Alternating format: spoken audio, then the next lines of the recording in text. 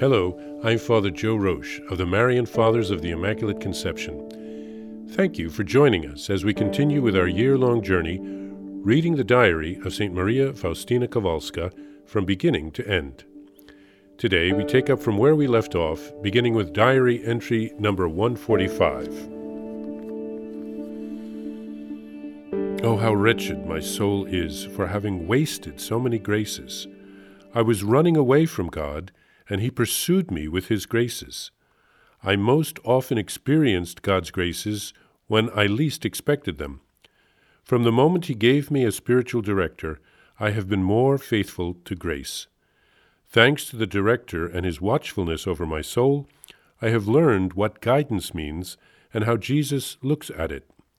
Jesus warned me of the least fault and stressed that He Himself judges the matter that I present to my confessor, and He told me that any transgressions against the confessor touch me myself. When, under His direction, my soul began to experience deep recollection and peace, I often heard these words in my soul: "Strengthen yourself for a combat," repeated over and over at various times. Jesus often makes known to me what He does not like in my soul, and He has more than once rebuked me for what seemed to be trifles, but which were in fact things of great importance. He has warned me and tried me like a master.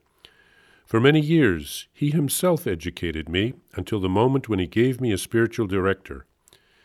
Previously He Himself had made clear to me what I did not understand, but now He tells me to ask my confessor about everything and often says, "I will answer you through his mouth. Be at peace." It has never happened to me that I have received an answer which was contrary to what the Lord wanted of me when I presented it to the spiritual director, Father Sopoćko. It sometimes happens that Jesus first asks certain things of me about which no one knows anything, and then, when I kneel at the confessional, my confessor gives me the same order. However, this is infrequent. When over a long period of time a soul has received much light and many inspirations, and when the confessors have confirmed the source of these inspirations and set the soul at peace, if its love is great, Jesus now makes it known that it is time to put into action what it has received. The soul recognizes that God is counting on it, and this knowledge fortifies it. It knows that to be faithful, it will often have to face various difficulties. But it trusts in God, and thanks to this trust, it reaches that point to which God is calling it. Difficulties do not terrify it. They are its daily bread, as it were. They do not frighten or terrify the soul, just as a warrior who is constantly in battle is not terrified by the roar of the cannon. Far from being frightened, it listens to determine from which side the enemy is launching his attack in order to defeat him. It does nothing blindly, but examines and ponders everything deeply, and not counting on itself, it prays fervently and asks advice of other warriors who are experienced and wise. When the soul acts in this way, it nearly always wins. There are attacks when a soul has no time to think or seek advice. Then it must enter into a life or death struggle. Sometimes it is good to flee for cover in the wound of the heart of Jesus, without answering a single word. By this very act, the enemy is already defeated. In time of peace as well, the soul continues making efforts, just as in time of battle. It must exercise itself and do so with energy, otherwise it has no chance of attaining victory. I regard the time of peace as a time of preparation for victory.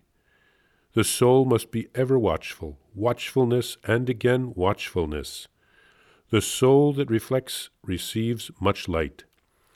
A distracted soul runs the risk of a fall, and let it not be surprised when it does fall. O Spirit of God, director of the soul, wise is he whom you have trained.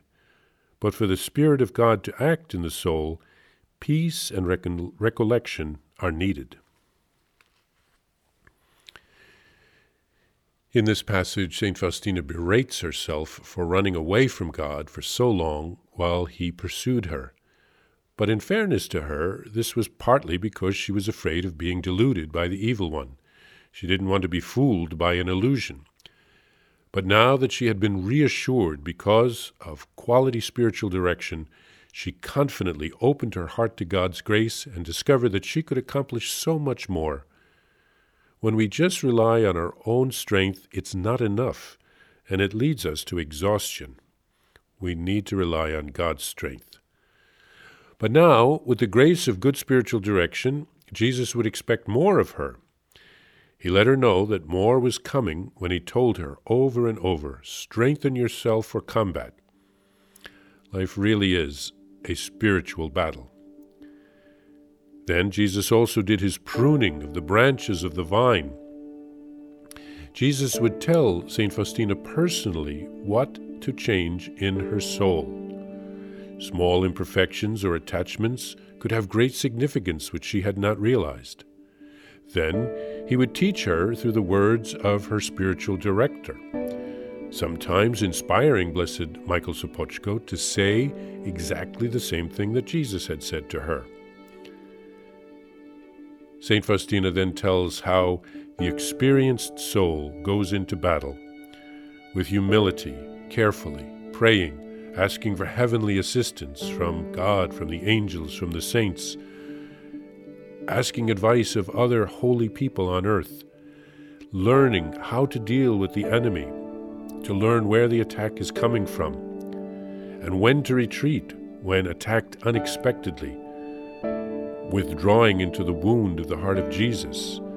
Then the victory is assured because the enemy can't touch the soul there. She talks of vigilance and watchfulness to prepare for the next battle which would come. She also says that distraction is very dangerous in the spiritual life. We cannot allow ourselves to be distracted and to not see where the next attack is coming from. And she speaks of the need to have peace and recollection in our souls so that we can hear the voice of the Holy Spirit who guides us through our lives and through every battle.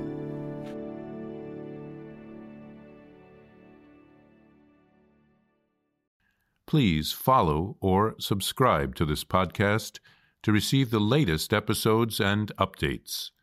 If you have enjoyed this podcast, I invite you to leave a review. Reviews greatly improve our podcast ranking and will help other people throughout the world find St. Faustina's Diary in a Year. Remember, Jesus promised St. Faustina in Diary number 1075, souls who spread the honor of divine mercy are protected by God like an infant by a gentle mother. Please help us spread the message of divine mercy. Thank you, and God bless you. Visit shopmercy.org to order your copy of Divine Mercy in My Soul, the Diary of St. Maria Faustina Kowalska. It's available in print in English, Spanish, and Polish, and in English as an e-book, available now on shopmercy.org. Are you enjoying this podcast? I invite you to listen to more shows brought to you by the Marian Fathers of the Immaculate Conception. Join us daily for enriching spiritual content, which will help you on your journey with Jesus Christ. Simply visit DivineMercyPlus.org for a complete list of our shows. That's DivineMercyPlus.org.